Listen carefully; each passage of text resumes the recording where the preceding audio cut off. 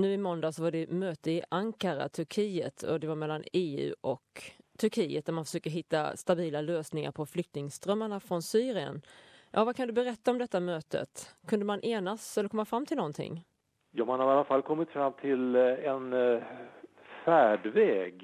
Några klara beslut finns det ännu inte mellan EU, Europeiska unionen och Turkiet. Men däremot så har man väl skissat då på en lösning som ju diskuteras ganska så livligt nu i alla länder, inte minst här i Sverige och nere i Europaparlamentet i Bryssel där Stefan Löfven för övrigt var och talade till EU-parlamentet på onsdags eftermiddagen.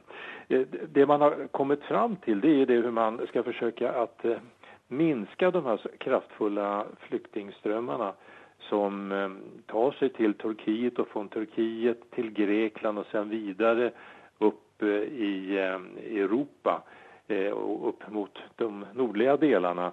Och här har man då skissat på en lösning som går ut på att alla de flyktingar, oavsett om det är från Syrien eller Afghanistan eller var de nu kommer ifrån, som kommer via Turkiet till Grekland, de ska i en snar framtid återsändas till Turkiet. Och i Turkiet där ska man sedan bara låta flyktingar som kommer ifrån Syrien i någon slags kvotsystem bli utportionerade så att säga då till olika EU-länder.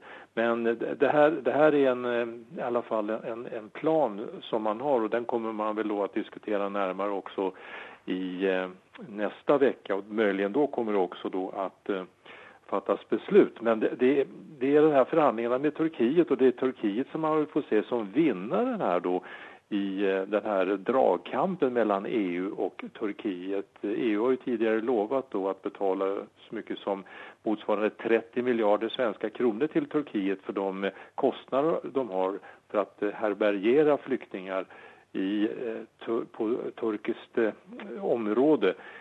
Och Turkiet har också ställt krav nu att de här förhandlingarna som man har talat om tidigare då, om ett turkiskt medlemskap i den Europeiska unionen, nu ska sätta igång på allvar. Och innan dess så vill man också redan som i sommar att turkiska medborgare ska kunna resa till Europa, till EU-länder utan visum. Så att det är tuffa krav från Turkiets sida som man verkar ha fått igenom. Och EU har väl inte egentligen mycket att sätta emot här om man då vill försöka bromsa de här våldsamma flyktingströmmarna som lär fortsätta annars väldigt kraftigt också i år. Mm. Ja, och jag läste i svensk press att Stefan Löfven, statsministern, han menar på att Sverige har kunnat bidra positivt i de här förhandlingarna. Vad menar han med det? Ja, Sverige har ju som ett av de länderna i Europa kunnat ta emot väldigt mycket flyktingar. Vi vet ju att det kom ju 160 000 asylsökande till Sverige förra året. Nu har det ju av olika skäl, Sverige har ju slagit till bromsarna, nu har det minskat. Men Stefan Löfven och från svensk sida försöker man ju få till ett kvotsystem här inom EU. Det är det enda sättet då att någorlunda rättvist och även humanitärt lösa de här stora problemen. För de här stora flyktingmängderna, de lär ju inte minska över tid som det ser ut i alla fall, och framförallt inte längre fram under våren och sommaren när vädermöjligheterna ser annorlunda ut och det är lättare att ta sig till Europa. Men det här är naturligtvis en känslig fråga också, för det handlar ju också då om att inte köra över det här med asylrätten, den internationella omfattande rätten att söka asyl i ett annat land. Så att det är känsliga frågor som det verkligen handlar om, och samtidigt då som man ju har väldigt stora krav på sig att se till att de humanitära frågorna inte skjuts åt sidan. Mm. Och om vi fortsätter på det här med folk runt om i Europa. Ja, gränskontrollerna som infördes nu i november förra året, de ska nu förlängas. Så att Sverige ser då tydligen att man fortsätter behöva ha den här kontrollen?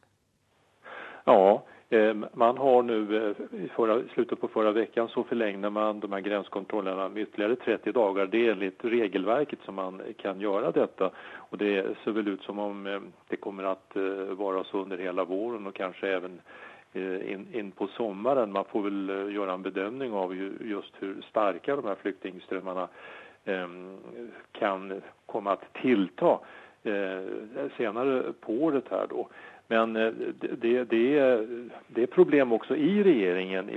Miljöpartisterna i regeringen, de menar ju då att Sverige mycket väl ska kunna även i år kunna ta emot 150 000 flyktingar. Det är väl en uppfattning då som inte delas av vare sig Stefan Löfven eller övriga i den socialdemokratiska regeringen, och inte heller bland alliansens medlemmar. Moderaterna till exempel vill ju ha i alla fall ett tillfälligt stopp för att ta emot en paus, som man säger då, i flyktingmottagningen för att skapa någorlunda lugn och ro här, och så att kommunerna också hinner ta hand om alla de som kom under förra året. Mm.